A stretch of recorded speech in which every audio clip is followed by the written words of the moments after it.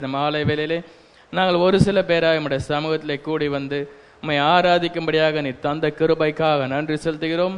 எங்கே 2-3 பேர் என் நாமத்தினால் கூடியிருக்கிறார்களோ அவர்கள் மத்தியில் வாசம் பண்ணுகிறேன் என்று சொன்ன தேவன், இப்பொழுது எங்கள் மத்தியிலே உம்முடைய பிரசனம் காணப்படட்டும் கர்த்தாவே. இந்த ஆராதனை தொடக்கம் முதல் முடிவு வரை உம்முடைய பிரசனம் எங்கள் மத்தியிலே இருந்து இந்த ஆராதனை நீர் எங்களை விசேஷித்த வண்ணமாக ஆசீர்வதித்து தந்தள்ளும் கர்த்தாவே. நாங்கள் தியானிக்க போற வேத வசனத்தோட ஆசீர்வாதத்தை கூட்டும் கர்த்தாவே.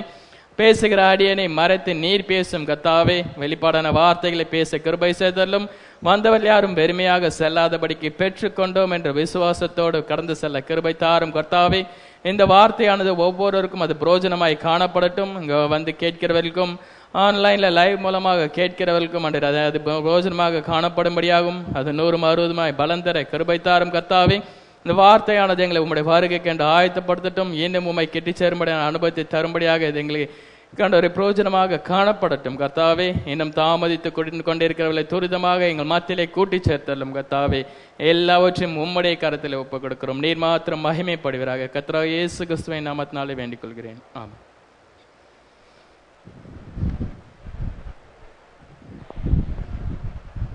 கர்த்தருடைய பரிசுத்த நாமத்திற்கு மகிமை உண்டாவதாக.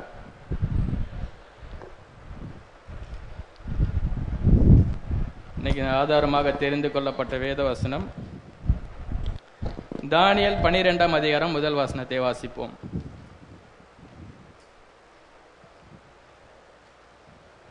உன் ஜனத்தின் புத்திரருக்காக நிற்கிற பெரிய அதிபதியாகிய மிகாவேல் அக்காலத்திலே எழும்புவான். யாதொரு ஜாதியாரும் தோன்றினது முதல் அக்காலம் மட்டும் உண்டாயிராத ஆபத்து காலம் வரும். அக்காலத்திலே புஸ்தகத்தில் எழுதியிருக்கிறவர்களாக காணப்படுகிற ஜனங்கள் அனைவரும் விடுவிக்கப்படுவார்கள். இன்னைக்கு நம்ம பார்க்க போற செய்தியின் தலைப்பு beginning and ending of the gentile dispensation. புறஜாதிகளின் காலத்தின் தொடக்கமும் முடிவும் என்ற தலைவிலே நம்ம பார்க்க போகிறோம். முதலாவது இங்க தானியேலை குறித்து பார்ப்போம். தானியேல் ஒரு தீர்க்கதரிசியாக இருக்கிறான். அவன் எருசலேமில் இருந்து அவன் பாபிலோனுக்கு ஒரு சிறை கைதியாக அவன் கொண்டு செல்லப்பட்டான். Daniel was the prophet that was carried from Jerusalem down into Babylon. அவன் பாபிலோனுக்கு அவன் சிறை கைதியாக கொண்டு போனப்பட்டான்.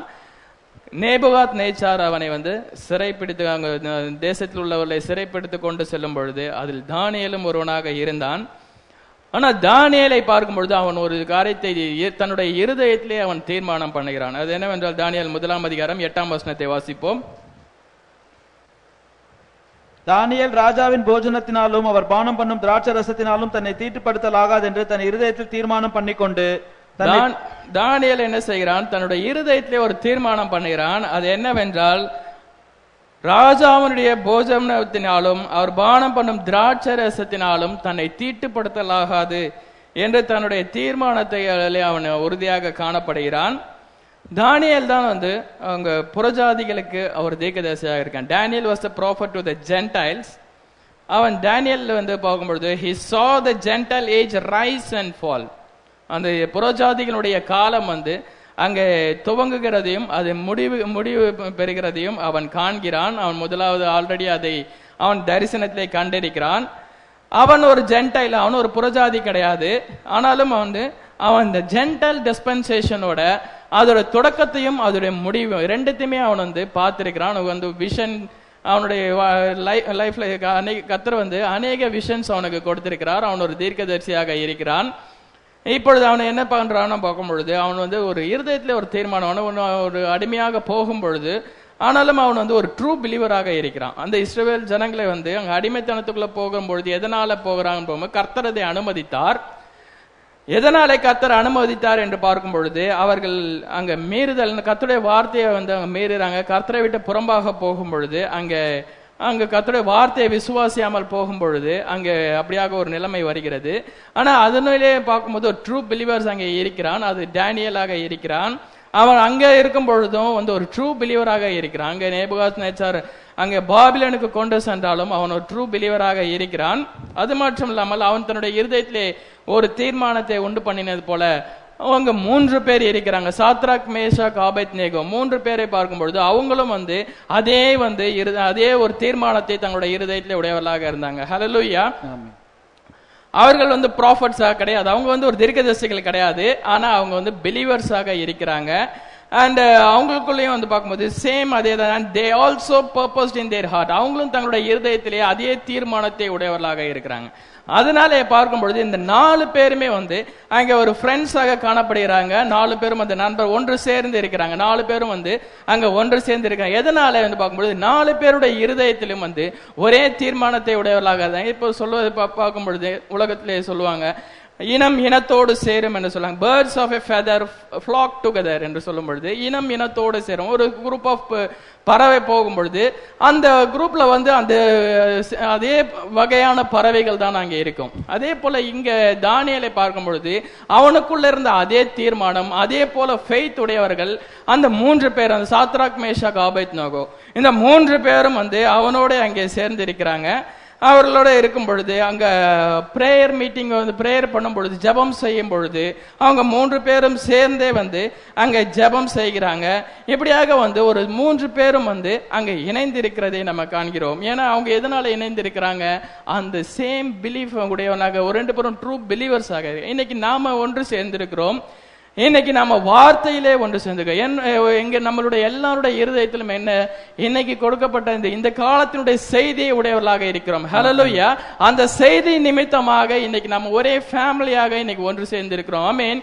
இன்னைக்கு நாம வந்து ஒரு பிரதர்ஸ் அண்ட் சிஸ்டர்ஸாக காணப்படுகிறோம் என்றால் இதே போல அந்த டேவிட் இந்த டேனியலுக்குள்ள இருந்த அதே வந்து பிலீஃப் இன்னைக்கு நமக்கு இருக்கிற. இயேசு கிறிஸ்துவை நம்ம நேசிக்கிறதுனாலே, அவருடைய வார்த்தையை நேசிக்கிறதுனாலே அந்த அன்பின் மூலமாக நம்ம இணைக்கப்பட்டிருக்கோம். ஆமென். இன்னைக்கு birds of a feather flock together, இன்னைக்கு அப்படியான ஒரு கேதரிங் தான் நமக்குள்ளே வந்திருக்கிறது. ஹல்லேலூயா. அந்த தெய்வீக அந்த லவ் நமக்குள்ளே இருக்கிறது. அவர்களும் அன்னைக்கு அதே போல தான் காணப்பட்டார்கள். அதே ஒரு தீர்மானத்தை உடையவர்கள். நமக்கும் இன்னைக்கு ஒரு தீர்மானம் இருக்கிறது. கர்த்தருடைய வார்த்தையை வந்து கடைசி பரியந்தம் நம்ம வந்து அவரை பற்றி கொள்ள வேண்டும் என்ற அந்த தீர்மானத்தை உடையவர்களாக இருக்கிறோம். ஹல்லேலூயா. இங்க சௌரம் பிரான்ஹாம் வந்து அதுக்கு ஒரு உதாரணத்தை இங்க கொடுக்கிறார். அங்க என்ன சொல்லுகிறார் என்றால், இன்னைக்கு வார்த்தை இன்னைக்கு போதிக்கப்படுகிறது. இன்னைக்கு வார்த்தை இருக்கும்போது அநேக சபைகள் இருக்கிறது. எல்லாருமே வந்து சேம் பைபிள் வைத்திருந்தாலும் அவங்களுடைய தாட்ஸ் வந்து டிஃபரெண்டாக இருக்கிறது. அங்க டிஃபரெண்டாக இருக்கும் பொழுது அந்த தாட்ஸ் உடையவர்களோட நம்ம ஒன்று சேர முடியுமா? அவங்களோட நம்ம ஒன்று சேர முடியாது. அங்க ஒரு கிளாஷ் தான் ஏற்படும். இன்னைக்கு நம்ம ஃபுல்னஸ் ஆஃப் வேர்ட் நமக்கு கிட்ட இருக்கும்போது அதே ஒரு ஃபுல்னஸ் ஆஃப் வேர்டை பெற்ற ஒரு சகோதரனோடு நாம் ஐக்கியப்பட முடியும். ஆனா அதுக்கு தவறான விளக்கத்தை பெற்றவர்கள் இடத்துல நம்ம ஐக்கியப்பட முடியும். அதே போல இங்க சகோதரன் பிரான்ஹாம் வந்து ஒரு சகோதரனை மீட் பண்ணும் பொழுது அவங்க 2 பேரும் ஒரு காரியத்தை குறித்து அங்க டிஸ்கஸ் பண்ணுகிறாங்க. அது என்னவென்றால் 1 பேதுரு 3ஆம் அதிகாரம் 18-20 வரை வாசிப்போம்.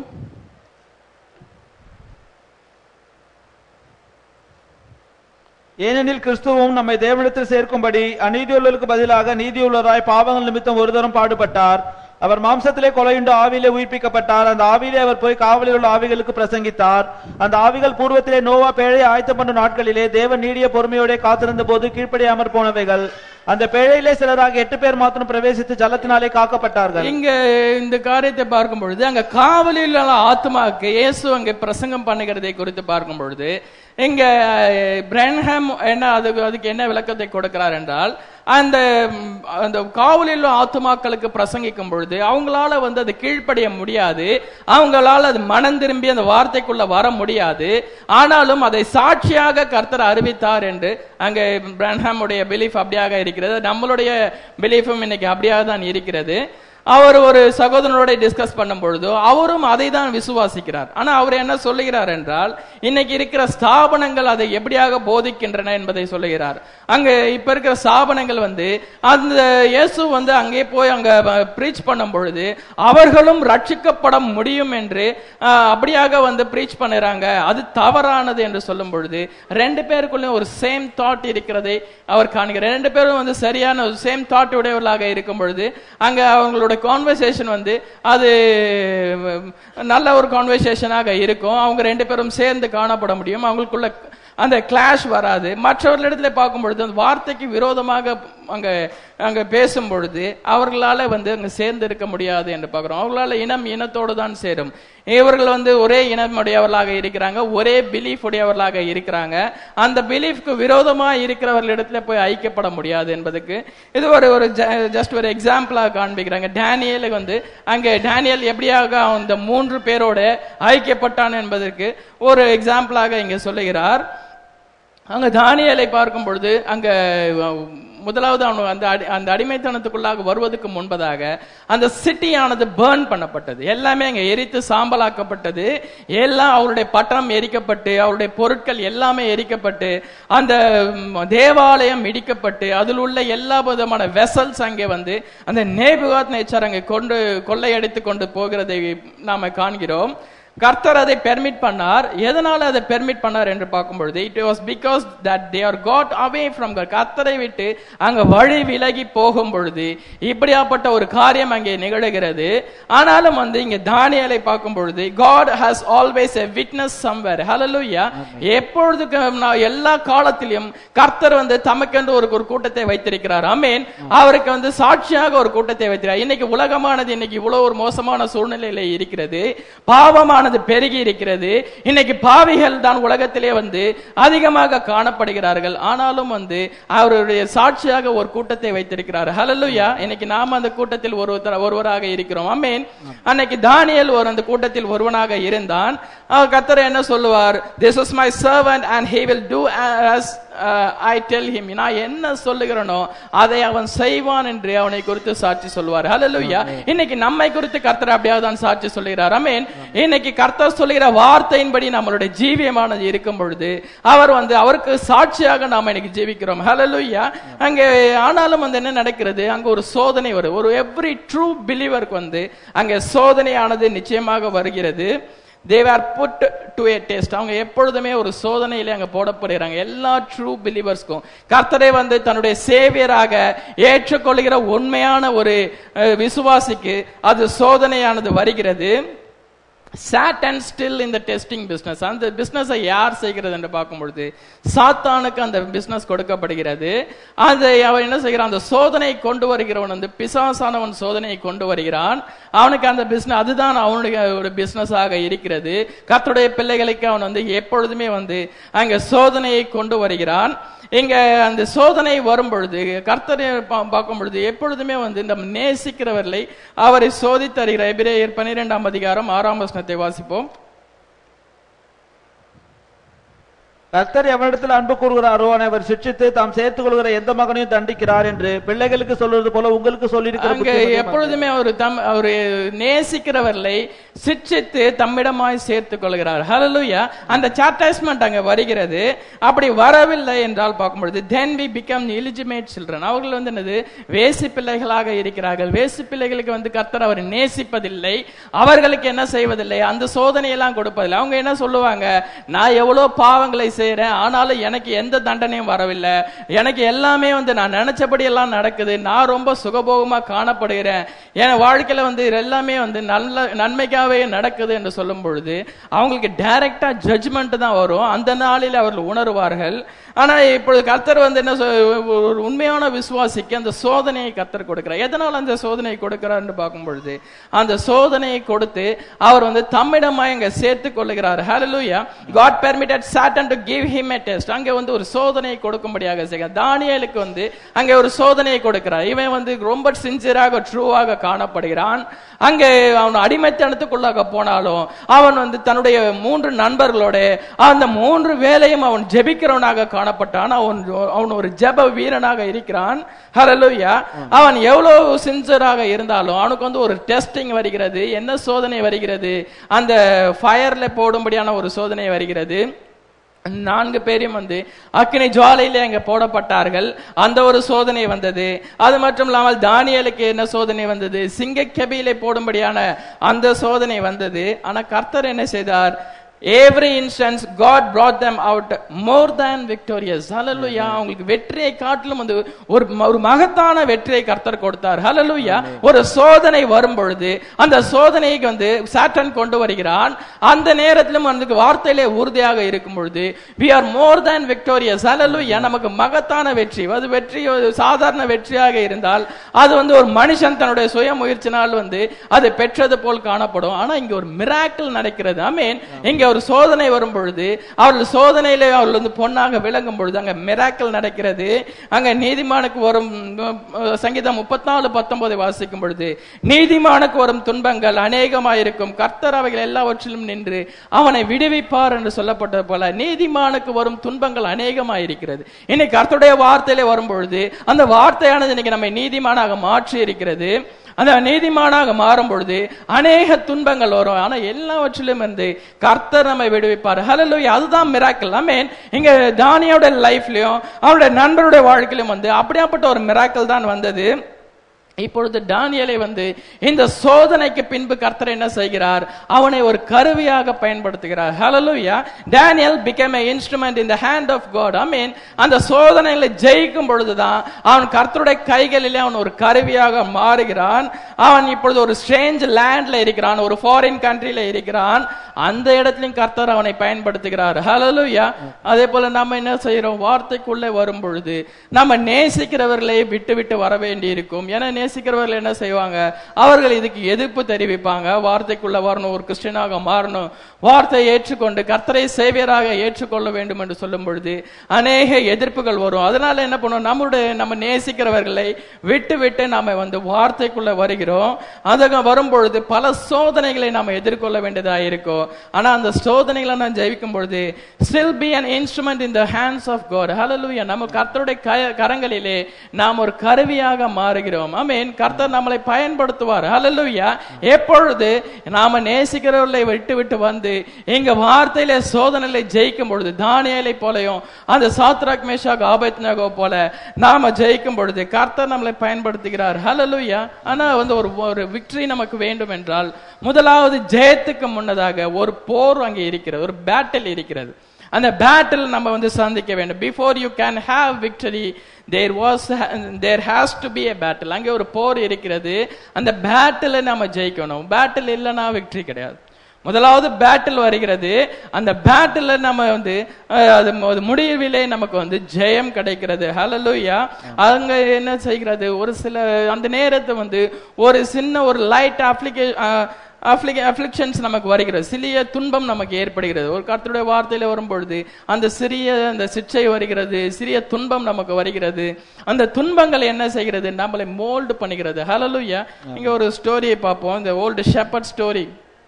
அதை குறித்து இங்க பார்ப்போம். ஒரு ஷெப்பர்ட் என்ன பண்ணுகிறான்? தன்னுடைய ஆட்டுக்குட்டியை அவனுடைய கரங்களை எடுத்து வைத்துக் கொண்டு அதோட காலில் வந்து அவனை பேண்டேட் போட்டு கொண்டிருக்கிறான், அதை துணிகளினாலே கட்டி கொண்டு இருக்கிறான்.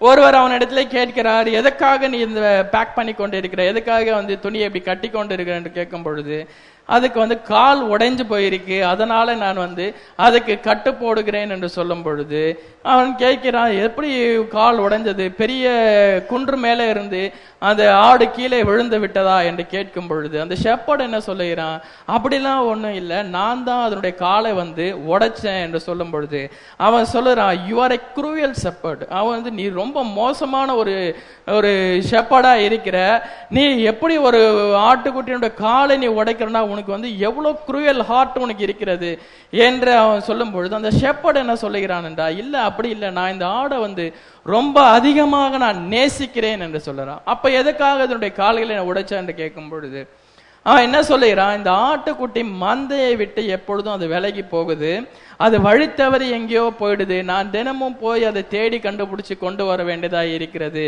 அது அந்த மற்ற ஆடுகளோடு சேர்ந்து மந்தையாக என்னை ஃபாலோ பண்ணாதபடிக்கு அது அடிக்கடி வழித்தவறி போவதனால இப்போ நான் அதோட கால்களை உடைக்கும் பொழுது I can take extra care என்று சொல்லுறேன், நான் இன்னும் அதிகமாக அதை கேர் பண்ணிக்க முடியும், அதை நான் அதிகமாக கேர் பண்ணிக்கும் பொழுது, நான் எக்ஸ்ட்ரா அட்டென்ஷன் அதுக்கு நான் கொடுக்கும் பொழுது, அது கால் சுகமாகும் பொழுது then it would love me and follow me என்று சொல்லுங்க. அப்பொழுது வந்து அது என்னை அதிகமாக அது என்னை நேசிக்க ஆரம்பிக்கும். அந்த ஆட்டுக்குட்டி என்னை நேசித்து அது என்னை பின்தொடரும் என்று சொல்லுகிறான். அதே போல இன்னைக்கு God has to let us break down just a little bit in health to give us a little extra attention. Hallelujah. இன்னைக்கு நமக்கு ஒரு உடல்ல ஒரு சின்ன ஒரு சோதனை வரும் பொழுது, ஒரு ஹெல்த் கண்டிஷன் டிராப் ஆகும் பொழுது, அது ஒரு சோதனையாக இருக்கிறது. அந்த சோதனை வரும் பொழுது, அந்த துன்பம் வரும் பொழுது கர்த்தர் என்ன பண்ணுகிறார்? எக்ஸ்ட்ரா அட்டென்ஷன் நமக்கு கொடுக்கிறார். ஹல்லேலூயா. அந்த எக்ஸ்ட்ரா அட்டென்ஷன் கொடுக்கும் பொழுது நாம என்ன செய்கிறோம்? நம்ம அதிலிருந்து விடுதலை பெறும் பொழுது கர்த்தரை இன்னும் அதிகமாக நேசிக்கிறோம். ஹல்லேலூயா. அவரை மகிமைப்படுத்துகிறோம். ஆமென். நம்ம சாட்சி எழுதி கொடுக்கிறோம். எதுக்காக?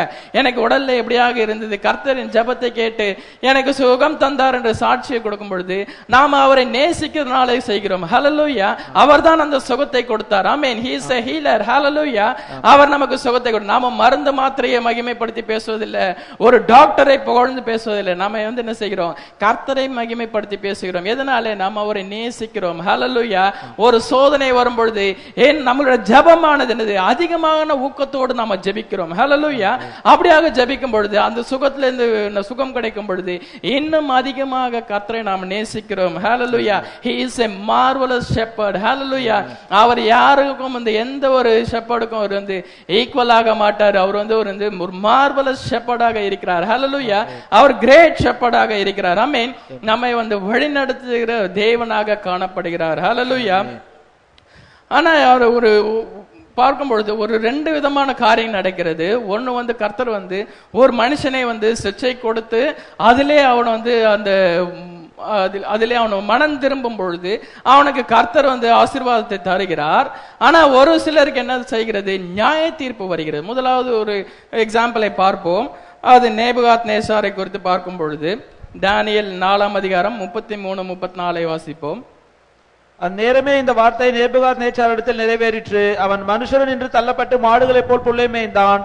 அவனுடைய தலைமயிர் கழுகுகளுடைய இறகுகளைப் போலவும் அவனுடைய நகங்கள் பட்சிகளுடைய நகங்களைப் போலவும் வளரும் மட்டும் அவன் சரீரம் ஆகாயத்து பனியிலே நனைந்தது. அந்த நாட்கள் சென்ற பின்பு நேபுகாத்நேச்சாராகிய நான் என் கண்களை வானத்துக்கு ஏறெடுத்தேன். என் புத்தி எனக்கு திரும்பி வந்தது. அப்பொழுது நான் உன்னதமானவரை ஸ்தோத்திரித்து என்றென்றைக்கும் ஜீவித்திருக்கிறவரை புகழ்ந்து மகிமைப்படுத்தினேன். அவருடைய கர்த்தத்துவமே நித்திய கர்த்தத்துவம், அவருடைய ராஜ்யமே தலைமுறை தலைமுறையாக நிற்கும். இங்க நேபுகாத்நேச்சாரை பார்க்கும் பொழுது அவன் என்ன செய்கிறான்? அவன் வந்து தன்னை உயர்த்தும் பொழுது நான் கட்டிய பாபிலோன் என்று தன்னை வந்து கர்த்தருக்கு மேலாக உயர்த்தும் பொழுது அவன் மனுஷன் என்று தள்ளப்படுகிறான். மனுஷன் என்று தள்ளப்பட்டு அவன் வந்து கழுதை போல அவன் மேய்கிறான். ஒரு மிருகமாக அவன் மாறுகிறான். ஆனாலும் வந்து அவன் என்ன செய்கிறான்? அவன் வந்து தன்னுடைய பெருமையினாலே விழுந்து விட்டோம் என்பதை அவன் உணர்ந்து அவன் புத்தி தெளியும் பொழுது கர்த்தர் அவங்க என்ன செய்கிறார்? அவனுக்கு விடுதலை கொடுக்கிறார். ஹல்லேலூயா. அந்த விடுதலை கொடுக்கும் பொழுது அவன் என்ன சொல்றான்? கர்த்தரை அங்க மகிமைப்படுத்துகிறான். ஆமென். அவன் கர்த்தரை ஸ்தோத்திரித்து அவர் என்னைக்கும் ஜீவிக்கிறவராக இருக்கிறான் அவரை மகிமைப்படுத்துகிறான். ஆமென். அப்படியாக மகிமைப்படுத்தி அவன் வந்து மனம் திரும்புகிறான். ஆனா பெல்ஷாத்தாரை பார்க்கும் பொழுது அவன் என்ன செய்கிறான்? தானியேல் 5ஆம் அதிகாரம் முதல் 3 வசனங்களை வாசிப்போம். பெல்ஷாத்சார் என்னும் ராஜா தன் பிரபுக்களில் 1000 பேருக்கு ஒரு பெரிய விருந்து செய்து அந்த 1000 பேருக்கு முன்பாக திராட்சரசம் குடித்தான். பெல்ஷாத்சார் திராட்சரசத்தை ருசித்துக் கொண்டிருக்கையில் அவன் தன் தகப்பனாகிய நேபுகாத்நேச்சார் எருசலேம் தேவாலயத்திலிருந்து கொண்டு வந்த பொன் வெள்ளி பாத்திரங்களில் ராஜாவாகிய தானும் தன் பிரபுக்களும் தன் மனைவிகளும் தன் வைப்பாட்டிகளும் குடிக்கிறதற்காக அவர்களை கொண்டு வரும்படி கட்டளையிட்டான். அப்போது எருசலேமில் உள்ள தேவனுடைய வீடாகிய ஆலயத்திலிருந்து எடுக்கப்பட்ட பொற்பாத்திரங்களை கொண்டு வந்தார்கள். அவைகளில் ராஜாவும் அவனுடைய பிரபுக்களும் அவனுடைய மனைவிகளும் அவனுடைய வைப்பாட்டிகளும் குடித்தார்கள். இங்கே பெல்ஷாத்சார் என்ன செய்கிறான் என்றால் அவன் மிகப்பெரிய ஒரு தவறை செய்கிறான். அங்கே கர்த்தருடைய பாத்திரத்திலே அவனும் அவனுடைய வைப்பாட்டிகளும் அங்கே மது அருந்துகிறதை காண்கிறோம். அவன் திராட்சரசத்தை அங்கே ஊற்றி அவன் அப்படியாக வந்து குடிக்கும் பொழுது அங்கே என்ன நடக்கிறது? அங்கே மெனே தெக்கேல் என்ற உபாசின் என்று ஒரு கையிருப்பு வந்து எழுதுகிறது. அங்கே தானியேல் அதுக்கு விளக்கம் கொடுக்கும் பொழுது அந்த ராத்திரியிலே அவனுடைய தலை வெட்டப்பட்டது. அவன் ராத்திரியிலே வந்து அவன் மரணம் அடைந்து விட்டான். அவனுக்கு நியாய தீர்ப்பு வந்தது. ஏனென்றால் there is a separating line between life and death. ஜீவனுக்கும் மரணத்துக்கும் நடுவுல ஒரு செப்பரேட்டிங் லைன் இருக்கிறது. அந்த லைனை தாண்டாத வரைக்கும் வந்து அங்கே ஜீவன் இருக்கிறது. ஜீவன் பக்கம் இருக்கும் பொழுது அங்க ஒரு லைன் இருக்கிறது. அந்த லைன் அந்த செப்பரேட்டிங் லைனை தாண்டும் பொழுது அங்க ஜட்ஜ்மெண்ட் டெத் வருகிறது. இந்த நேபுகாத்நேச்சார் வந்து அந்த லைனை தாண்டல. அதுக்கு முன்பதாக அவன் தன்னை ஒப்பு கொடுத்து விட்டான். ஆனா இவன் செய்த காரியம் அது நியாய தீர்ப்புக்கு ஏதுவான ஒரு பாவமாக இருக்கிறது. அங்க கர்த்தருடைய பாத்திரத்திலே அவன் அங்க அங்க மதுவை குடிக்கும் பொழுது அது மகா பெரிய பாவமா இருக்கிறது. இன்னைக்கு அவனுக்கு அதனால என்ன நடந்தது? அவன் தலை அன்று ராத்திரியிலே வெட்டப்பட்டது, அவன் கொலை செய்யப்பட்டான், அவன் அங்க மரணம் அடைஞ்சிட்டான். ஏன்னா அந்த டெத் லைன் அவன் கிராஸ் பண்ணி விட்டான். இன்னைக்கு வார்த்தையில நம்ம வருகிறோம், வார்த்தைக்குள்ள இருக்கும் பொழுது அது லைஃப் ஆக இருக்கிறது. டெத்துக்கும் லைஃபுக்கும் நடுவில் ஒரே ஒரு செப்பரேட்டிங் லைன் தான் இருக்கிறது. வார்த்தையை புறக்கணிக்கும் பொழுது, வார்த்தைக்கு விரோதமாக நம்ம போகும் பொழுது அங்க டெத் ஏற்படுகிறது. வார்த்தையை புறக்கணித்து விட்டு அங்க அதுக்கு விரோதமான பாவத்தை செய்யும் பொழுது அங்க டெத் வருகிறது. ஒரு பாவி மனம் திரும்பி வருகிறான், மறுபடியும் சில பாவத்தை செய்தாலும் அவன் மனம் திரும்பி விட்டால் ஒரு பாவத்தின் தன்மைகள் அவனுக்குள்ள இருக்கும் என்றால் அவன் மனம் திரும்பி ஒப்பு கொடுக்கும் பொழுது அவனுக்கு ஜீவனை கர்த்தர் கொடுக்கிறார்.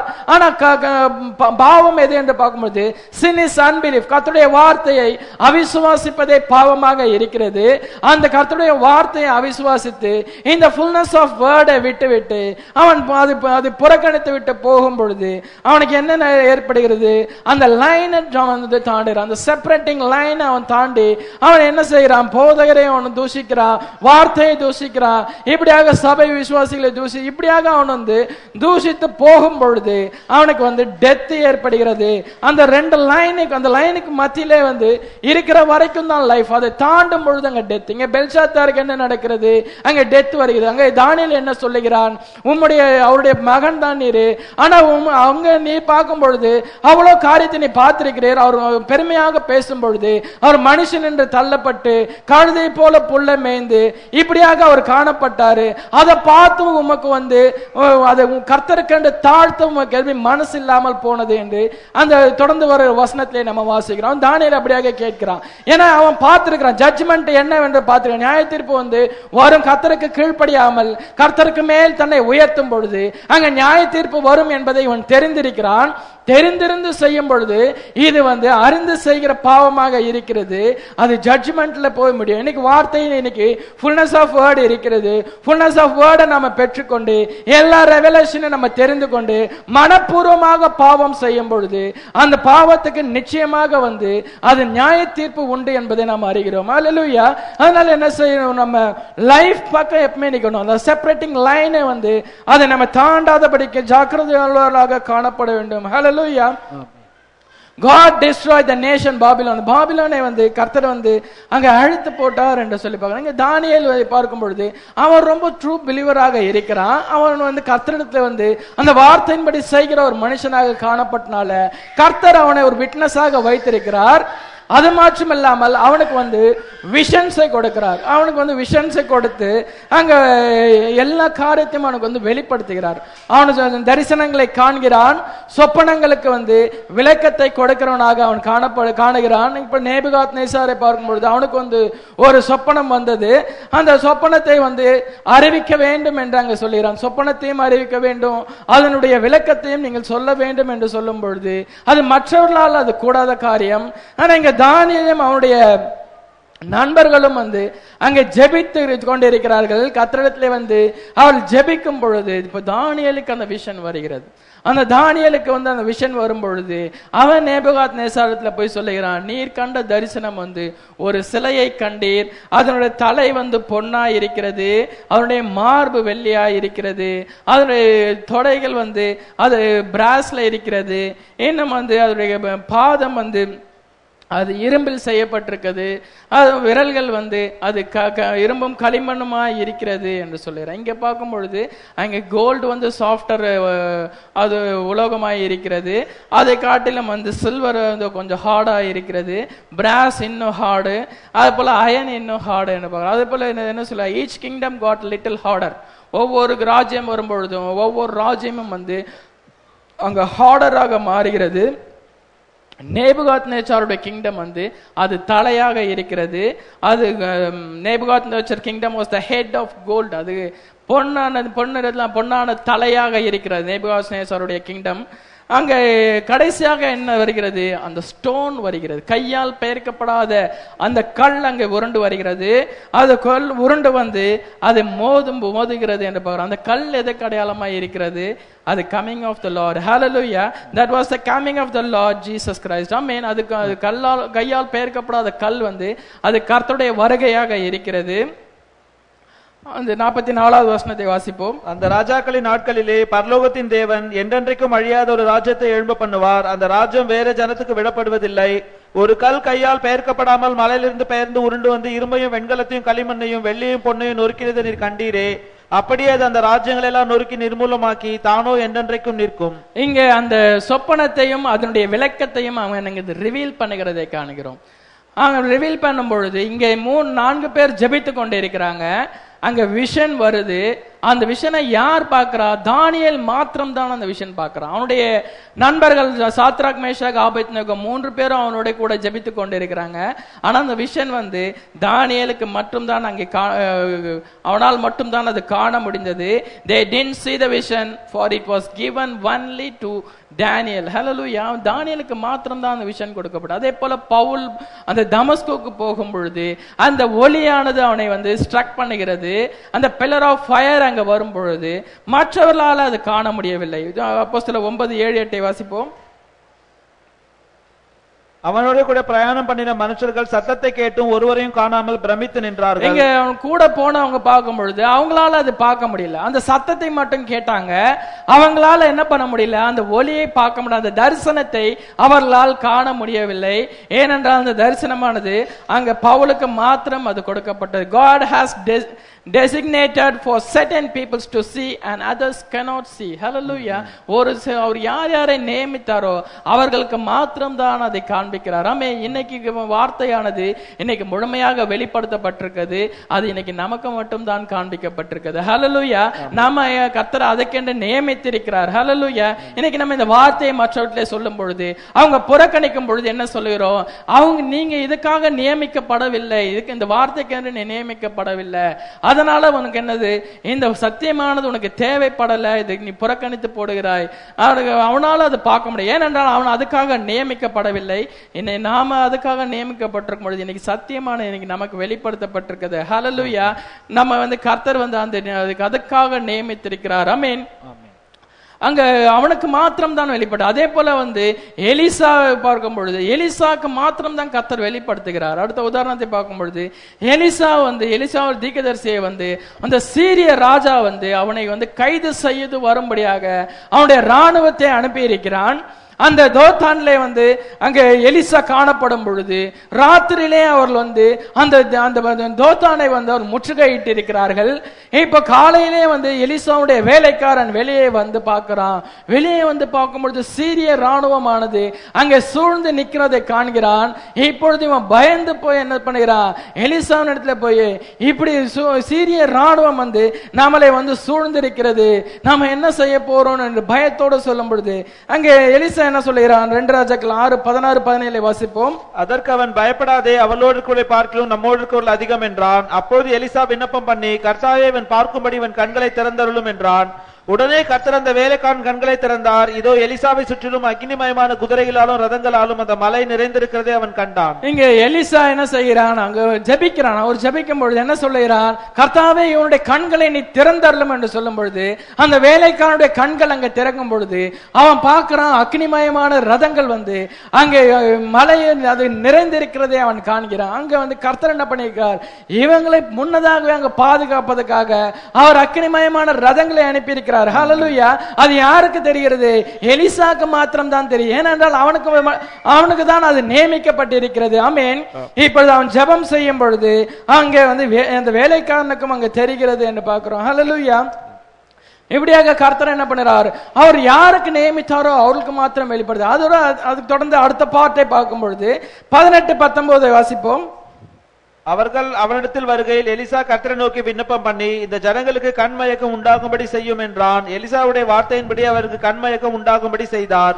அப்பொழுது எலிசா அவரை நோக்கி, இது வழி அல்ல, இது பட்டணமும் அல்ல, என் பிறகே வா. இங்க என்ன சொல்லிறான்? இன்னொரு ஜெபத்தை ஏறெடுக்கிறான். இந்த சீரிய ராணுவத்துக்கு கண் மயக்கத்தை ஏற்படுத்த வேண்டும் என்று அவன் சொல்லும் பொழுது, இந்த சீரிய ராணுவத்துக்கு இப்ப கண் மயக்கம் வந்து விட்டது. அவங்க எலிசா தீர்க்கதரிசி முன்னதாக தான் நிக்கிறாங்க. அவங்க பிடிக்க வந்தது எலிசா தீர்க்கதரிசி தான்.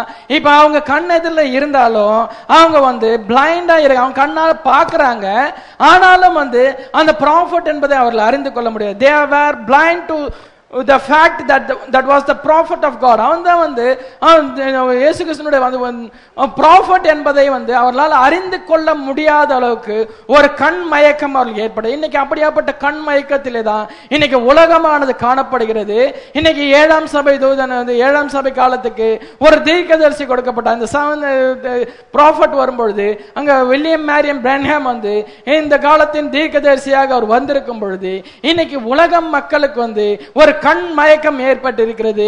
அவங்க ப்ராஃபட் ஆஃப் காட அவங்க பிலீவ் பண்ணல. அவர் நம்ம தீர்க்கதரிசி என்று சொல்லும் பொழுது அதற்கு விரோதமாக எழுந்து அவர்கள் கோஷமிடுவார்கள். அவர்கள் அதை புறக்கணித்து போடுவார்கள். அவர்களால் அதை ஏற்றுக்கொள்ள முடியாது. ஏனென்றால் என்னது, அவருடைய கண் மயக்கம் ஏற்பட்டிருக்கு. இன்னைக்கு வேர்ல்டு முழுவதும் அந்த கண் மயக்கத்தினாலே இன்னைக்கு பல ஆர்கனைசேஷன்ஸ் பல கோடி மக்கள் அங்க இருந்தாலும் அவர்களுக்கு என்ன நடக்கிறது, அந்த கண் மயக்கம் ஏற்பட்டிருக்கிறது. இன்னைக்கு கர்த்தர் நமக்கு அதை நமக்கு காண்பித்திருக்கிறார். ஹல்லேலூயா. இன்னைக்கு உண்மையான ப்ராஃபட் யார் என்பதை நமக்கு வெளிப்படுத்தி இருக்கிறார். அந்த மக்கள் கண் மயக்கத்தில் இருந்து நமக்கு இன்னைக்கு ஒரு தெளிவான பார்வை இன்னைக்கு நமக்கு கொடுத்திருக்கிறார். ஹல்லேலூயா. அவன் அங்கு கொண்டு போகும் பொழுது அவன் என்ன செய்யறான், எலிசா அந்த ராஜாவின் இடத்திலேயே அவன் லீட் பண்ணி கொண்டு இப்ப சொல்லுறான் கண்கள் திறக்கப்படட்டும் என்று அவன் ஜெபிக்கும் பொழுது, இப்போ அவங்களுடைய கண்கள் திறக்கப்படும் பொழுது இவ்வளவு நேரம் அவனை லீட் பண்ணி கொண்டு வந்தது அந்த ப்ராஃபட் தான். ஹல்லேலூயா. எப்படியா பண்ற ஒரு இதா இருக்கிறது. அதே போல இன்னைக்கு வேர்ல்ட்ல எல்லா கண் மயக்கத்துல இருக்கும் பொழுது இன்னைக்கு நமக்கு கர்த்தர் அந்த ட்ரூ ரெவலேஷனை கொடுத்திருக்கிறார். ஹல்லேலூயா. இன்னைக்கு நம்மளுடைய கண்கள் திறக்கப்பட்டிருக்கிறது. ஆமென். எல்லாமே இன்னைக்கு நமக்கு வெளிப்படுத்தப்பட்டிருக்கிறது. ஹல்லேலூயா.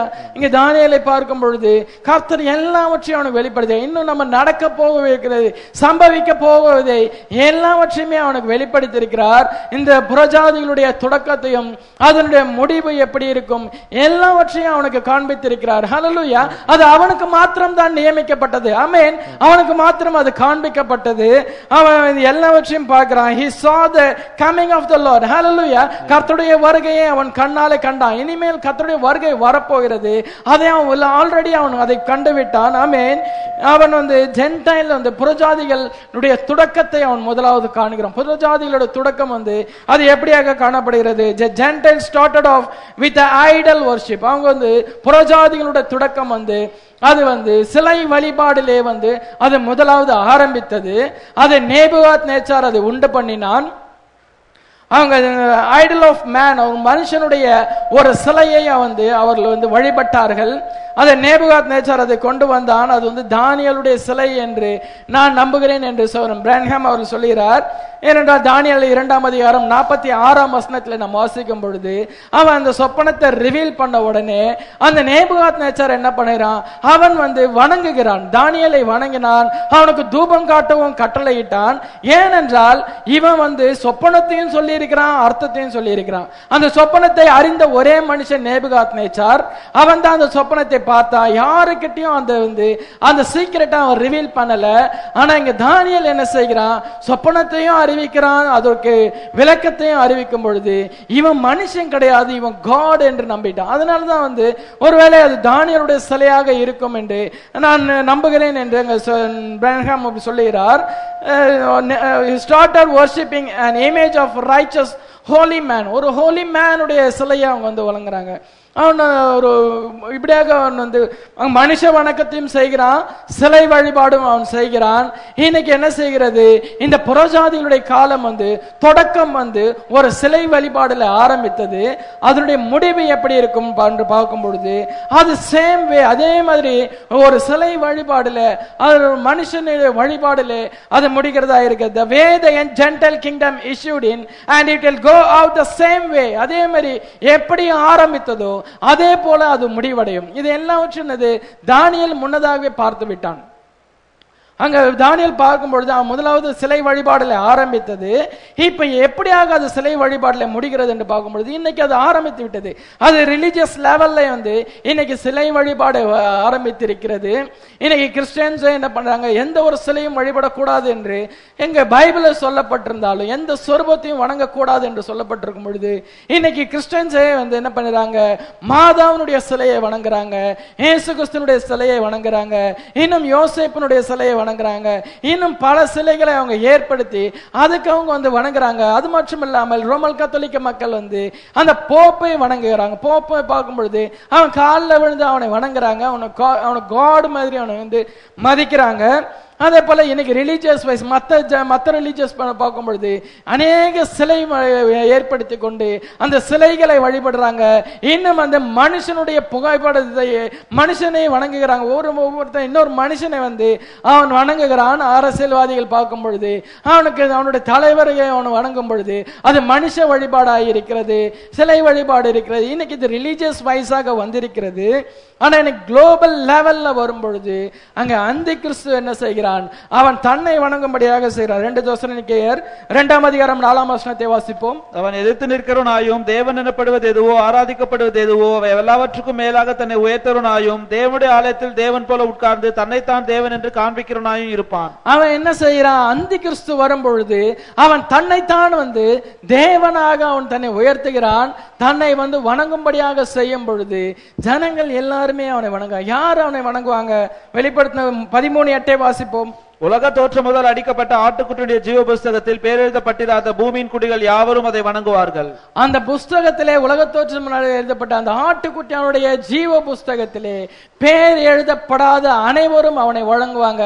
அந்த மார்க் ஆஃப் த பீஸ்ட் அந்த அதை தரித்தவர்கள் மிருகத்தின் முத்திரையை அவர்கள் தரித்துக் கொள்வார்கள். அவர்கள் அனைவரும் அவனை வணங்குவார்கள் என்று பார்க்கிறோம். இதுதான் இது புறஜாதிகளுடைய ஒரு முடிவா இருக்கும். இது தொடக்கம் அது எப்படியாக ஆரம்பித்து அது சிலை வழிபாடுல அது மனுஷ வணக்கத்தில் ஆரம்பித்தது.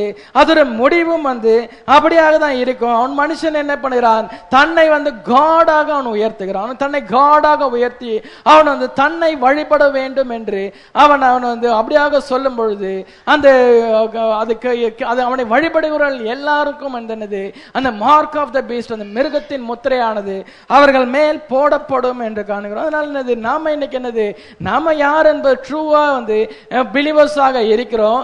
இன்னைக்கு வார்த்தையானது நமக்கு வெளிப்படுத்தப்பட்டிருக்கும் பொழுது இன்னைக்கு நாம ட்ரூ வர்ஷிப் பண்ணுகிறோம். ஹல்லேலூயா. இன்னைக்கு நம்ம ட்ரூ வர்ஷிப் யாரு? கர்த்தராகிய இயேசு கிறிஸ்து ஒருவரை மாத்திரம் தான் நம்ம என்ன செய்ய முடியும், அவர் இது மட்டும் தான் நம்ம வர்ஷிப் பண்ண முடியும். இன்னைக்கு என்ன செய்யறாங்க, பிரன்ஹாம காடா மாத்திடுறாங்க. பிரன்ஹாம காடா மாத்தி அவங்க என்ன செய்யறாங்க, அவரு தான் காட் என்று சொல்லி அப்படியாக வழிபடும் பொழுது அது தவறாக இருக்கிறது. இன்னும் என்ன செய்யறாங்க, போட்டோ மாட்டிடுறாங்க. சபையில இன்னைக்கு கடைசி கால சத்தியத்துல இருக்கிறோம் என்று சொல்லிக்கொண்டு பிரன்ஹாமோட போட்டோவை புல்பீட் பக்கத்துல மாட்டும் பொழுது அந்த ஹாப்மேன் வரைந்த அந்த இயேசு கிறிஸ்துவினுடைய போட்டோவை அங்க மாட்டும் பொழுது அது எல்லாமே சிலை வழிபாடாக இருக்கிறது. அது என்னது, முற்றிலும் ஒரு தவறான காரியமாக இருக்கிறது. அதை அவர்கள் வழிபடும் பொழுது கடைசியில் என்ன பண்ணுவாங்க, இந்த மாதிரி ஆட்கள் எல்லாருமே மற்ற எல்லாருமே உண்மையான வார்த்தையை அந்த வார்த்தையின்படி இல்லாதவர்கள் எல்லாருமே குளோபலைஸா அங்க வர்ஷிப் பண்ணுறது ஆன்டி கிரைஸ்ட வர்ஷிப் பண்ணுவாங்க. அது முடிவு காலம் வரும் பொழுது அந்த ஆன்டி கிரைஸ்ட் தன்னுடைய புத்தியை அவன் வெளிப்படுத்தும் பொழுது அங்க உலகம் முழுவதும் எல்லா மதத்தை சேர்ந்தவர்களும் எல்லாருமே அவனை வணங்குவாங்க. ஏனென்றால் எல்லார் மேல என்னது, அவங்க மார்க் ஆஃப் த பீஸ்ட் அந்த முத்திரையானது அவர்கள் மேல போடப்படும். இந்த வார்த்தைக்கு நிலைத்து நிற்காத எல்லாருமே அதிலே வணங்குவார்கள் என்று பார்க்கிறோம். இதுதான் அவருடைய முடிவாக காணப்படுகிறது. அடுத்ததாக தானியேல் 9ஆம் அதிகாரத்தில் 24-27 வரைக்கும் நம்ம வாசிப்போம். மீறுதலை தவிர்க்கிறதற்கும் பாவங்களை தொலைக்கிறதற்கும் அக்கிரமத்தை நிவர்த்தி பண்ணுவதற்கும் நித்திய நீதியை வருவிக்கிறதற்கும் தரிசனத்தையும் தீர்க்க தரிசனத்தையும் முத்தரிக்கிறதற்கும் மகா பரிசுத்தமுள்ளவரை அபிஷேகம் பண்ணுகிறதற்கும் உன் ஜனத்தின் மேலும் உன் பரிசுத்த நகரத்தின் மேலும் 70 வாரங்கள் செல்லும்படி குறிக்கப்பட்டிருக்கிறது. இப்போது நீ அறிந்து உணர்ந்து கொள்ள வேண்டியது என்னவென்றால், எருசலேமை திரும்ப எடுப்பித்து கட்டுகிறதுக்கான கட்டளை வெளிப்படுவது முதல் பிரபுவாகிய மேசியா வரும் மட்டும் 7 வாரமும் 62 வாரமும் செல்லும். அவைகளில் வீதிகளும் அலங்கங்களும் மறுபடியும் கட்டப்படும். ஆனாலும் இடுக்கமான காலங்களில் இப்படி ஆகும். அந்த 62 வாரங்களுக்கு பின்பு மேசியா சங்கரிக்கப்படுவார். ஆனாலும் தமக்காக அல்ல, நகரத்தையும் பரிசுத்த ஸ்தலத்தையும் வரப்போகிற பிரபுவின் ஜனங்கள் அழித்து போடுவார்கள். அதன் முடிவு ஜலப்பிரவாகம் போல இருக்கும். முடிவு பரிந்தும் யுத்தமும் நாசமும் உண்டாக நியமிக்கப்பட்டது. அங்கே நம்ம இங்க 70 வீக்ஸ் ஆஃப் டேனியலை பார்க்கிறோம். தானியேலுடைய 70 வாரத்தை இதுல நம்ம பார்க்கிறோம். முதலாவது வந்து பார்க்கும்போது 25ஆம் வசனத்துல பார்க்கும்பொழுது அந்த 7 வாரம் வந்து அந்த ஆலயமானது கட்டப்படும் என்று சொல்லுவோம். இந்த 7 வாரம் வந்து 49 வருஷமாக இருக்கிறது. அங்க ஆலயமானது அங்க கட்டப்படுகிறது. எஸ்ரா நெகமியா அந்த ஆலயத்தை கட்டுகிறாங்க. எஸ்ரா ஆலயத்தை கட்டுகிறான், நெகமியா வந்து அலங்கத்தை அங்கே கட்டுகிறான். இது எப்பொழுது ஆரம்பிக்கிறது என்றால், கோரேசு வந்து அவன் கர்த்தர் அவனுக்கு ஏவி அந்த ஆலயத்தை கட்டும்படியாக அவன் அந்த உத்தரவை கொடுப்பது முதல் இந்த 70 வாரம் ஸ்டார்ட் ஆகுது. முதல் 7 வாரம் வந்து 49 வருஷமாக இருக்கிறது. இந்த 49 வருஷத்துல ஆலயமானது கட்டப்படுகிறது. அதன் பின்பு 62 வாரங்கள் செல்லுகிறது. அந்த 62 வாரம் என்று சொல்லும் பொழுது 7 + 62 வந்து அது 69, 69 வாரங்கள் செல்லும் பொழுது அது வந்து மேசியா வந்து அங்க சங்கரிக்கப்படுகிறார். 69ஆம் வாரமான முடிவிலே வந்து அங்க மேசியா சங்கரிக்கப்படுகிறார். அந்த 69ஆம் வாரத்துல வந்து அந்த 3 வருஷம் வந்து முதலாவது 3 வருஷம் வந்து அது இயேசு கிறிஸ்துவினுடைய ஊழியமாக இருக்கிறது. Jesus preached exactly 3.5 years and was cut off for a sacrifice. அங்க இயேசு கிறிஸ்து அங்க உலகத்திலே வந்தார். அவருடைய ஊழியம் வந்து 3 வருஷம் அவர் ஊழியம் செய்கிறார். அந்த 3 வருஷத்துக்கு பின்பு அவர் சங்கரிக்கப்படும் பொழுது அங்க பலியும் காணிக்கையும் ஓய பண்ணுகிறார். அங்க பலியானது செலுத்தப்படாது. அதன் பின்பு வந்து பலி செலுத்தினால் வந்து அதுக்கு சரியாக இருக்காது. உண்மையான பலி அங்க அடிக்கப்பட்டாகிவிட்டது. அதனால இங்க பலியானது அங்கே ஸ்டாப் பண்ணப்படுகிறது. அதன் பின்பு என்ன நடக்கிறது என்று பார்க்கும் பொழுது அங்க தீத்து வந்து எல்லாவற்றையும் அழித்து போடுகிறான். கிபி 70 வந்து தீத்து எல்லாவற்றையும் அழித்து போடுகிறான். இங்க எருசலேமில் வந்து அங்க தேவாலயம் இருந்த இடத்துல இப்போ ஓமர் மசூதியானது கட்டப்படுகிறது. அந்த ஓமர் மசூதி இன்னைக்கு வரைக்கும் அது வந்து அந்த ஓமர் மசூதி அங்கேதான் காணப்படுகிறது. இப்போ யூதர்களுக்கு வந்து முதல் 3 வருஷம் வந்து முடிந்து விட்டது.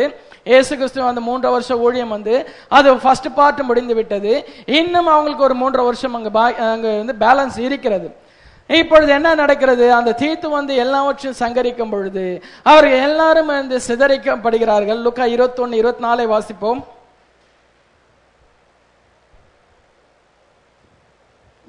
பட்டயக்கருக்கினாலே விழுவார்கள். சகல புறஜாதிகளுக்குள் சிறைப்பட்டு போவார்கள். புறஜாதியாரின் காலம் நிறைவேறும் வரைக்கும் எருசலேம் புறஜாதியாரால் மிதிக்கப்படும். இங்க புறஜாதியினுடைய காலம் நிறைவேறும் அளவும் எருசலேம் வந்து புறஜாதிகளால் மிதிக்கப்படும் என்று சொல்ல வசனப்பட்டது மாதிரி இன்னைக்கு வரைக்கும் வந்து அந்த புறஜாதிகளால வந்து இன்னைக்கு எருசலேம்ல இருக்க அந்த தேவாலயத்துல வந்து இன்னைக்கு ஓமர் மசூதி கட்டப்பட்டதுனால இன்னைக்கு வந்து புறஜாதியாரால் அது மிதிக்கப்பட்டு கொண்டிருக்கிறது. இன்னைக்கு புறஜாதியாரின் காலம் வந்து நிறைவேற வேண்டும் என்றால் அது வந்து நம்மளுடைய கர்த்தர் வந்து இப்பொழுது எல்லாரையும் சேர்க்கிறார். ஹல்லேலூயா. இன்னைக்கு நம்ம வந்து அவரை சேர்க்கிறார். அவருடைய முன்கரிக்கப்பட்ட ஜனங்களை வந்து அவர் இன்னைக்கு சேர்த்து கொண்டு வருகிறார். அது ராப்சர்ல நம்ம முடிவடைகிறது. அது வரைக்கும் என்ன பண்ணுகிறது? இந்த புறஜாதியார் வந்து அந்த எருசலேமை வந்து அங்க புறஜாதியாரால் அது வந்து மிதிக்கப்படுகிறது என்று பார்க்கிறோம். இந்த நேரத்தில் யூதர்கள் என்ன பண்ணப்பட்டார்கள்? அவர் உலகமெங்கிலும் சிதறடிக்கப்பட்டார்கள். எல்லாரும் சிதறடிக்கப்படும் பொழுது இப்பொழுது எல்லாமே வந்து இப்போ ஒன்று சேர்ந்து இருக்கிறார்கள். மே 6, 1946 வருஷத்திலே அவர்கள் இஸ்ரவேல் நாடு உருவானது. அவர்கள் அந்த கொடியை அங்கே ஏற்றினார்கள். தாவீதின் கொடி அங்கே ஏற்றப்பட்டது. 6 முனைகளை கொண்ட அந்த நட்சத்திரத்தை கொண்ட அந்த கொடியானது அங்கே ஏற்றப்பட்டது. 2500 வருஷத்துக்கு பின்பதாக அந்த கொடியானது அங்கே ஏற்றப்பட்டது. இப்பொழுது வந்து எல்லாருமே அங்க கொண்டு வந்தாங்க. அங்க உலகமெங்கிலும் சிதறி இருக்க யூதர்கள் வந்து அங்க ஏரோப்ளைன் மூலமாக அவங்க வந்து எல்லாருமே அங்க இறங்கும் பொழுது ஆயிரக்கணக்கான ஏரோப்ளைன் ஃபிளைட் மூலமாக அவங்க வந்து இறங்கினாங்க. இப்போ அவர்கள் பார்த்து வந்து ஒரு கேள்வி கேட்கிறாங்க, are you coming back to your homeland to die என்று கேட்கிறாங்க. நீ வந்து உங்களுடைய சொந்த தேசத்துக்கு எதுக்கு நீங்க சாவதற்காக வந்தீங்க என்று கேட்கும் பொழுது அவங்க என்ன சொல்றாங்க? No, we are coming back to see the Messiah. ஹல்லேலூயா. நாங்கள் மேசியாவை காணுவதற்காக வந்திருக்கிறோம் என்று சொன்னாங்க. அவங்க வந்து அந்த காலம் வந்தாதான் வந்து அவர்கள் எல்லாரும் ஒன்று சேரும் பொழுதுதான் அவருடைய வருகை, அதுக்கு பின்புதான் வருகை வரணும். ஹல்லேலூயா. அங்கே அவர்கள் ஒன்று சேர வேண்டும். அந்த அத்தி இலையானது அது துளிர்விட வேண்டும் என்று மத்தேயு 24:32 வாசிப்போம். அத்திமரத்தினால் ஒரு ஓமையை கற்றுக்கொள்ளுங்கள். அதில் இளங்கலை தோன்றி துளிர்விடும் போது வசந்த காலம் சமீபமாயிற்று என்று அறிவீர்கள். அத்திமரம் வந்து அது இளங்கலைகள் தோன்றி துளிர்விடும் பொழுது வசந்த காலம் சமீபமாயிற்று என்று அறியுங்கள் என்று சொல்லும்போது வசந்த காலம் என்னது? Coming of the Lord. ஹல்லேலூயா. கர்த்தருடைய வருகையாக இருக்கிறது. அவருடைய வருகை வர வேண்டும் என்றால் முதலாவது அத்திமரமானது துளிர்விட வேண்டும். இஸ்ரவேல் வந்து அத்திமரத்துக்கு அடையாளமாக இருக்கிறது. இப்பொழுது அவர்கள் வந்து துளிர்விட்டு இருக்கிறாங்க. லூக்கா 21:28 நம்ம வாசிக்கும் பொழுது அது வாசிப்போம். இவைகள் சம்பவிக்க தொடங்கும் போது உங்கள் மீட்பு சமீபமாக இருப்பதால் நீங்கள் நிமிர்ந்து பார்த்து உங்கள் தலைகளை உயர்த்துங்கள் என்றார். இவைகள் சம்பவிக்கும் பொழுது உங்களுடைய மீட்பு சமீபமாக இருக்கிறது. ஹல்லேலூயா. இவைகள் இப்ப சம்பவிக்க தொடங்கியாகிவிட்டது. இப்பொழுது நம்மளுடைய சரீரம் மீட்பு சமீபமாக இருக்கிறது. ஆமென். ராப்சர் சமீபமாக இருக்கிறது. ஹல்லேலூயா. அந்த ராப்சர் நெருங்கி இருக்கிறது. இன்னைக்கு வேர்ல்டு என்ன கண்டிஷன்ல இருக்கு என்று பார்க்கும் பொழுது இன்னைக்கு வேர்ல்டு வந்து உலகமானது எப்பொழுது வேணா அசைக்கப்படலாம். எல்லா நாடுகளும் வந்து அசைக்கப்படலாம். அப்படியாப்பட்ட ஒரு கண்டிஷன்ல இன்னைக்கு நாடு இருக்கும் பொழுது there is only one solid thing that I know that will stand, that's the rock Jesus Christ. hallelujah. ஒரே ஒரு காரியம் தான் வந்து அசைக்க முடியாததா இருக்கும். அது கன்மலையாகிய கிறிஸ்து. ஆமென். அந்த கன்மலையான கிறிஸ்து இருக்கும்போது அவரிடத்திலே நாம வந்து அங்கதான் நம்ம தஞ்சம் அடைந்து கொள்ள முடியும். அவர் கன்மலையான கிறிஸ்துவாய் இருக்கிறார். அவர் அசைக்கப்படுவதில்லை. hallelujah. எபிரேயர் 12:28 வாசிப்போம். ஆதலால் அசைவிதால ராஜ்யத்தை பெறுகிறாகிய நாம் பயத்தோடும் பக்தியோடும் தேவனுக்கு பிரியமாக ஆராதனை செய்யும்படி கிருபை பற்றிக் கொள்ள கடவோம். அவரை நம்ம அந்த அசைவில்லா ராஜ்யத்தை நம்ம பெறுகிறோம். ஹல்லேலூயா. அவர் தான் அந்த அசைவில்லாத ராஜ்யத்துக்கு அவர் அதிபதியாக இருக்கிறார். ஹல்லேலூயா. அவர் தான் கன்மலையாக கிறிஸ்துவாய் இருக்கிறார். இன்னைக்கு வேர்ல்டு வந்து இந்த உலகத்திலே பாதுகாப்பு இருக்கா என்று பார்க்கும் பொழுது இந்த உலகத்துல எந்த பாதுகாப்பும் இல்ல. இன்னைக்கு பாதுகாப்பு சாதன கருவிகளை இன்னைக்கு மனுஷன் அநேகமாக அவன் கண்டுபிடித்துக் கொண்டிருந்தாலும் எல்லாமே அது அழிவில தான் போய் முடிகிறதா இருக்கிறது. இன்னைக்கு நமக்கு ஒரே ஒரு ஷெல்டர் தான் இருக்கிறது. அது கன்மலையான கிறிஸ்து. ஹல்லேலூயா. இன்னைக்கு புயல் எவ்வளவு அடிச்சாலும் இன்னைக்கு வந்து எவ்வளவு பெரிய வந்து நாசமோசங்கள் வந்தாலும் நமக்கு அடைக்கல பட்டணம் இருக்கிறது. ஹல்லேலூயா. அந்த கன்மலையான கிறிஸ்துவிலே நம்ம வரும்பொழுது அங்கே நமக்கு அடைக்கலம் இருக்கிறது. ஹல்லேலூயா. இன்னைக்கு காலம் கடைசியாக இருக்கிறது என்பதை நம்ம வந்து இஸ்ரவேலை பார்த்து தெரிந்து கொள்கிறோம். அங்க வந்து இப்போ இஸ்ரவேல் தொலைத்திருக்கிறது. இஸ்ரவேலை பார்க்கும் பொழுது அங்க கிரேட்டஸ்ட் அக்ரிகல்ச்சர் இருக்கிறது. அங்க வந்து என்ன செய்யறாங்க? ஒண்ணுமே இல்லாம வந்தாங்க. ஆனா அவங்க எப்படியாக இருக்கிறாங்க? இன்னைக்கு ஒரு அக்ரிகல்ச்சர், அவங்க விவசாயம் வந்து சிறந்த முறையில் விவசாயம் செய்வது வந்து இஸ்ரவேல் தான். அவங்க ரொம்ப சிறந்த முறையில் அவங்க வந்து செய்கிறதை காணிக்கிறோம். இன்னைக்கு யூடியூப்ல அவங்க பார்க்கும் பொழுது அங்க இஸ்ரவேலுடைய விவசாயத்தை செய்வது எப்படின்னு பாக்குறோம். ஒரு சின்ன இடத்துல நாம வந்து 100 ஆரஞ்சு பழத்தை நம்ம விளைவிக்க முடியும் என்றா அவன் 1000 ஆரஞ்சு பழத்தை விளைவிக்கிறான் என்று அங்கே சொல்லப்பட்டிருக்கிறது. அப்படியாக வந்து அவன் செய்கிறது எல்லாமே வந்து 1000 மடங்காக அங்க ஆசீர்வதிக்கப்பட்டிருக்கிறது. அப்படியான ஒரு கிரேட்டஸ்ட் அக்ரிகல்ச்சர் அங்க இருக்கிறது. அது மட்டுமல்லாமல் எல்லா விதமான கெமிக்கல்ஸ் அங்க இருக்கிறது. கிரேட் கெமிக்கல்ஸ் அங்க இருக்கிறது. அந்த டெட் சீ வந்து அங்கதான் இருக்கிறது. அந்த டெட் சீ அந்த deep of bottom of the சீல பார்க்கும் பொழுது எல்லா கெமிக்கல்ஸும் அவனுக்கு கிடைக்கிறது. யுரேனியம் மற்றும் இன்னும் பலவிதமான கெமிக்கல்ஸ் கிடைக்கும் பொழுது அவன் வந்து இப்பொழுது வந்து ஒரு பெரிய ஒரு யாராலும் வந்து ஒரு அசைக்க முடியாத ஒரு நாடாக அவன் மாறி இருக்கிறான். அவன் இன்னைக்கு ரொம்ப அதிகமாக துளிர் விட்டு இன்னைக்கு வளர்ந்திருக்கிறது. அது மட்டுமல்ல fig tree putting forth his bud. அதே நேரத்தில் வந்து not only that but the other trees are putting forth their buds. அதே போல இன்னைக்கு மற்ற மரங்களும் வந்து துளிர் விட்டு கொண்டு இருக்கிறது. Communist is putting forth his buds. Communism வளர்ந்து இருக்கிறது. Antichrist is putting forth his buds. Antichrist இன்னைக்கு வளர்ந்து வருகிறான். அதே சமயத்துல the church of God is putting forth his buds. hallelujah. இன்னைக்கு கர்த்தருடைய சபையானது இன்னைக்கு வளர்ந்து வருகிறது. hallelujah. நம்ம கர்த்தருடைய சபையிலே நாம் ஒரு அங்கத்தினராக இருக்கிறோம். hallelujah. இன்னைக்கு நம்ம வார்த்தையிலே நம்ம வளர்ந்து கொண்டு இருக்கிறோம். இன்னைக்கு யோவேல் தீர்க்கதரிசியில் சொன்ன அந்த 2ஆம் அதிகாரம் 25ஆம் வசனத்தில் சொன்ன அந்த வார்த்தையானது இன்னைக்கு நிறைவேறி கொண்டு இருக்கிறது. இன்னைக்கு எல்லாமே பட்சித்து போட்டது எல்லாமே இன்னைக்கு நம்ம வந்து இரட்டத்தனையாக நம்ம வந்து பெற்றுக்கொண்டு இருக்கிறோம். எல்லாமே இன்னைக்கு வார்த்தையானது ஒவ்வொரு காலத்திலும் வந்து கொஞ்சம் சொல்லப்பட்ட வார்த்தையானது இன்னைக்கு ஃபுல்னஸ் ஆஃப் வேர்டாக நமக்கு வந்திருக்கிறது. ஹல்லேலூயா. கொஞ்சம் கொஞ்சமாக வந்த அந்த வார்த்தை வந்தது இப்பொழுது வந்து வார்த்தை வார்த்தை முழுமையாக நம்மிடத்திலே கிடைத்திருக்கிறது. ஹல்லேலூயா. அந்த fullness of word நம்ம மத்தியிலே வந்திருக்கிறது. கர்த்தர் இப்பொழுது நம்ம மத்தியிலே கிரியை செய்து கொண்டிருக்கிறார். அவர் இன்னைக்கு நம்மளை அவர் நம்ம பேர் சொல்லி அழைத்து கொண்டிருக்கிறார். ஹல்லேலூயா. ஆனா இங்க தானியேல் இதை எல்லாவற்றையும் அவன் முன்கூட்டியே அவன் பார்த்து விட்டான். விஷன்ல எல்லாவற்றையும் அவன் கண்டு விட்டான். அந்த தானியேல் 12ஆம் அதிகாரம் முதல் வசனத்தை வாசிப்போம்.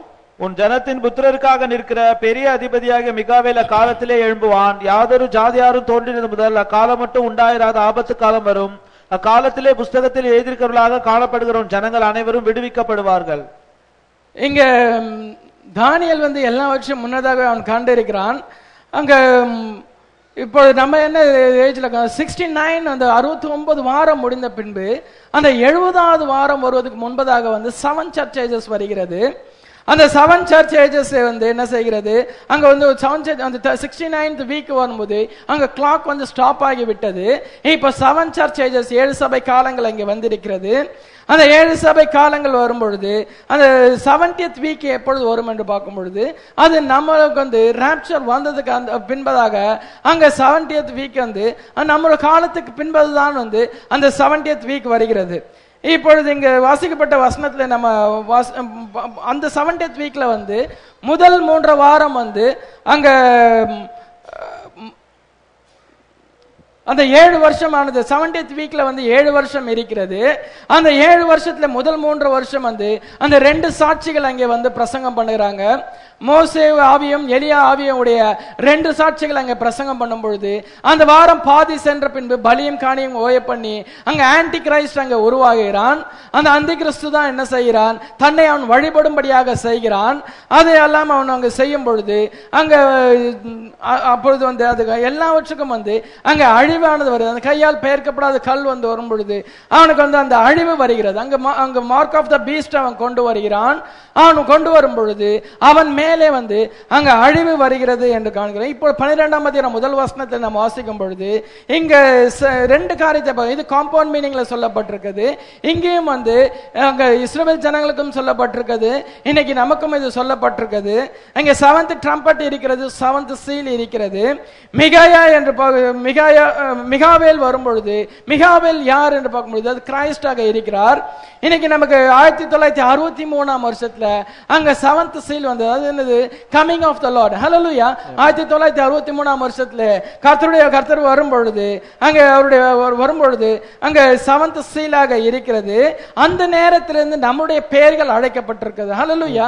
அந்த நேரத்தில் நம்ம அந்த நாள் முதற்கொண்டு இந்த லாம்ப்ஸ் புக் ஆஃப் லைஃப்ல இருக்கிறவங்க எல்லாருடைய பெயரும் அது அழைக்கப்பட்டு கொண்டு இருக்கிறது.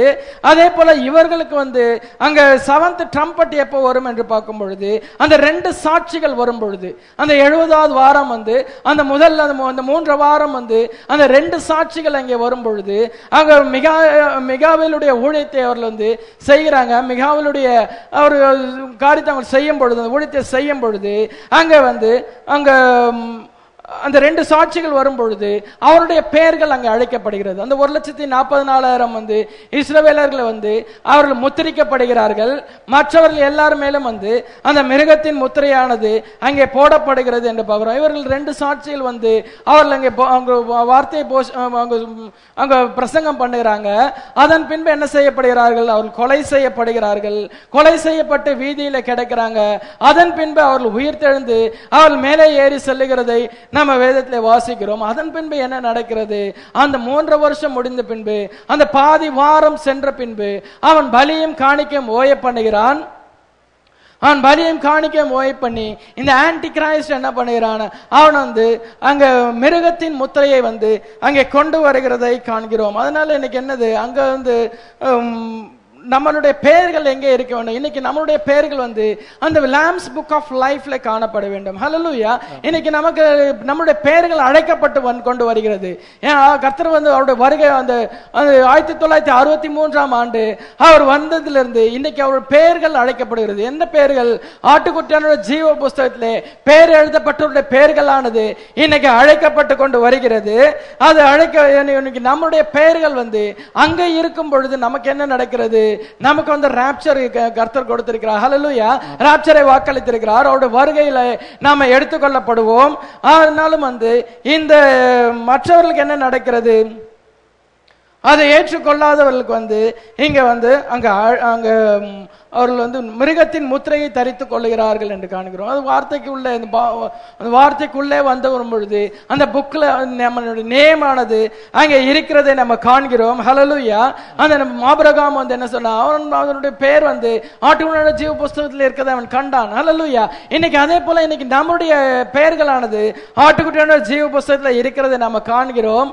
அதுக்கு அதுல நாம வந்து பெற்றுக்கொள்ளும் பொழுது அதிலே நாம வந்து எடுத்துக்கொள்ளப்படுகிறோம். நம்ம எடுத்துக்கொள்ளப்பட்ட பின்பு என்ன நடக்கிறது என்று பார்க்கும் பொழுது அர்மகதோன் யுத்தமானது வருகிறது. அந்த அர்மகதோன் யுத்தம் என்ன பண்ணுறான், வடதிசை ராஜா வந்து அதை வந்து கொண்டு வருகிறான், which is nothing else but Russia. அது ரஷ்யாவாக இருக்கிறது.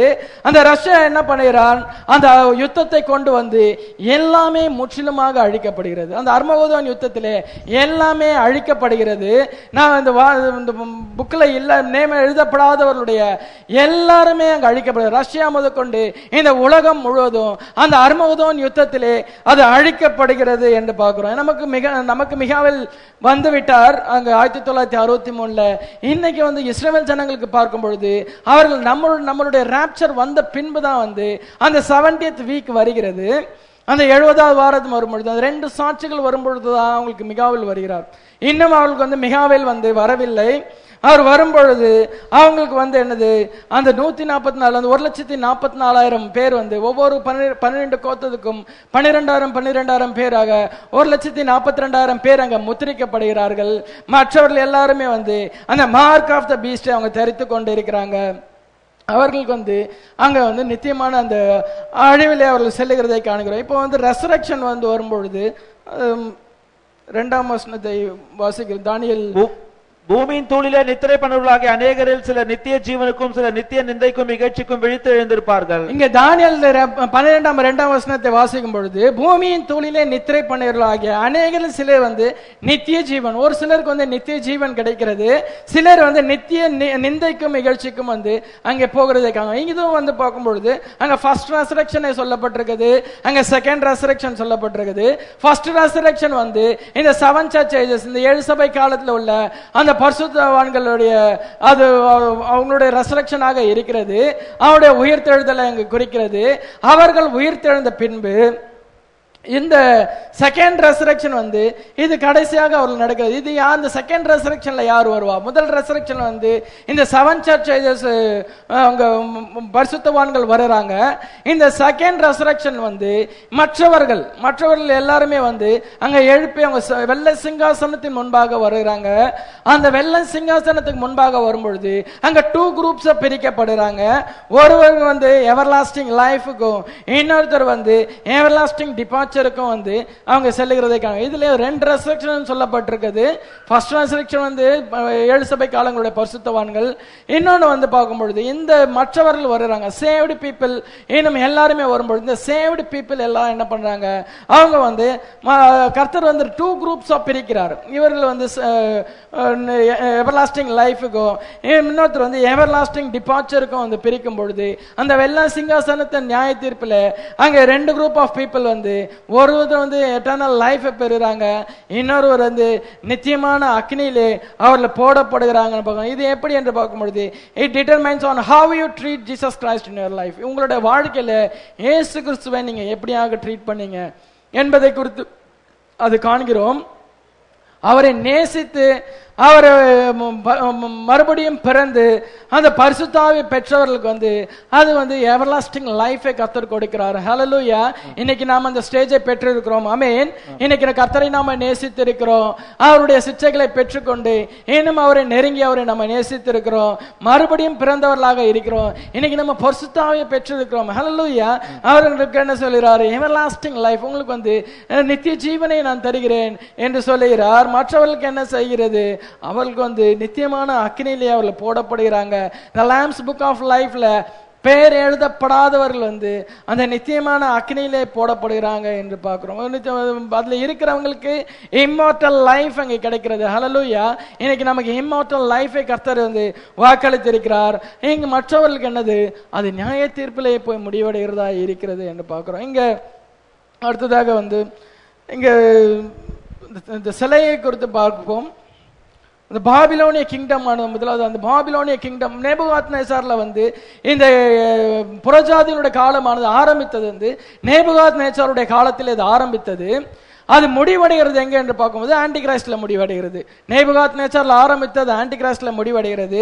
இந்த பாபிலோனிய கிங்டம் அங்க இருக்கிறது. பாபிலோனிய கிங்டம் அதை வீழ்த்தி அங்க மேதிய பர்சிய சாம்ராஜ்யம் வருகிறது. அதை வீழ்த்தி அந்த கிரேக்க சாம்ராஜ்யம் வருகிறது. அதை வீழ்த்தி ரோம ராஜ்யம் வருகிறது. அது இரண்டாக பிரிகிறது. ஈஸ்டர்ன் ரோம் வெஸ்டர்ன் ரோமாக பிரிகிறது. அது ரெண்டு கால்களுக்கு அது அடையாளமாக இருக்கிறது. அது மட்டும் இல்லாமல் 10 விரல்கள் அந்த 10 கிங்டம்ஸுக்கு அது அடையாளமாக காணப்படுகிறது.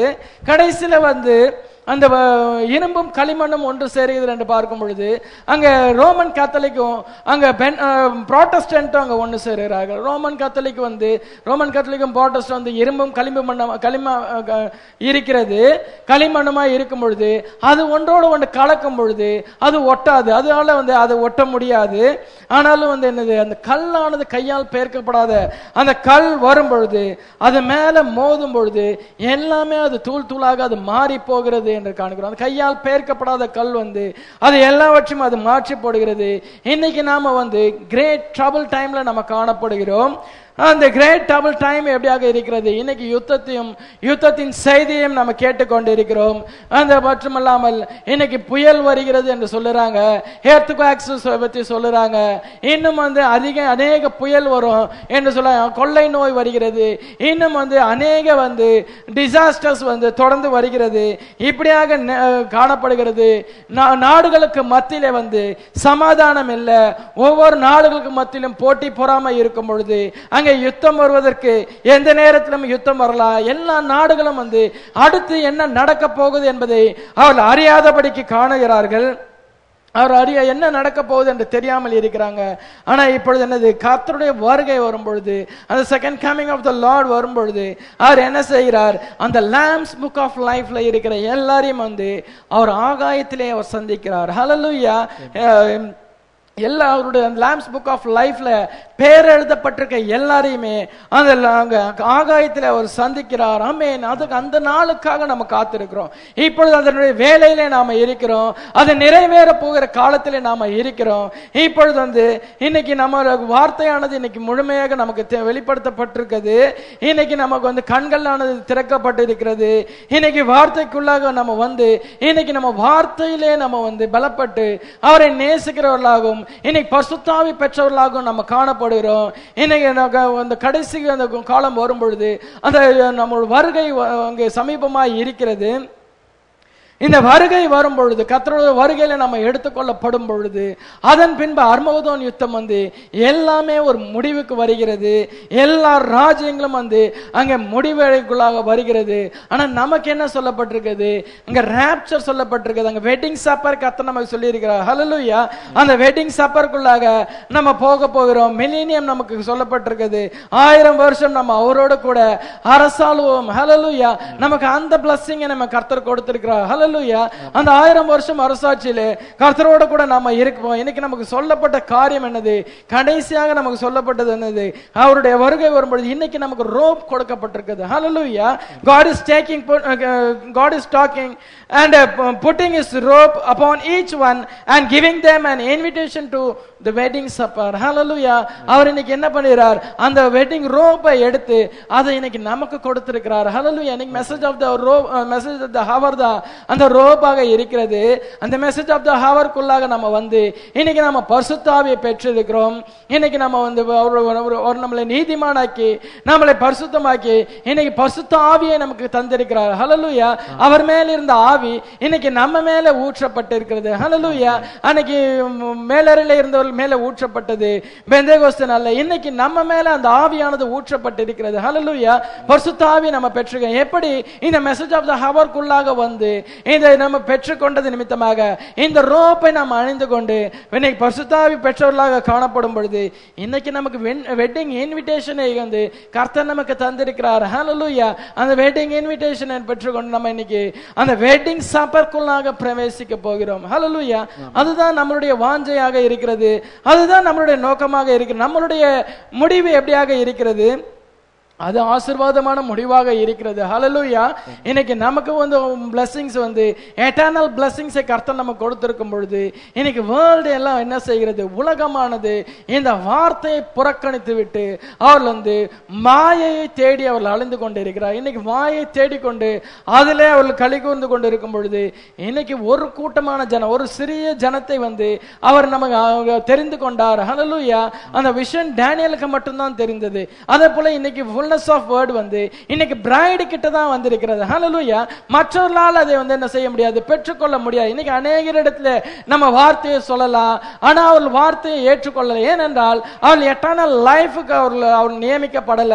அவங்க நியமிக்கப்பட்டது எட்டர்னல் டிபார்ச்சருக்கு அவங்க வந்து நியமிக்கப்பட்டபடினால அவர்களால வந்து என்ன பண்ண முடியாது, இந்த வார்த்தைக்குள்ளாக வர முடியாது. நான் ஒருத்தர் என்னது அந்த புக்கை கொடுக்கும் பொழுது அந்த புக்கை கொடுத்து நீங்க படிங்க பிரதர்ன்னு சொல்லும் பொழுது அடுத்த நாள் அதை கொண்டு வந்து ரிட்டர்ன் பண்ற, வேண்டாம் பிரதர் நீங்க வச்சுக்கோ வேணாம், எனக்கு இது தேவைப்படாது என்று சொல்லும் பொழுது அவர் அதுக்காக நியமிக்கப்படவில்லை. ஹல்லேலூயா.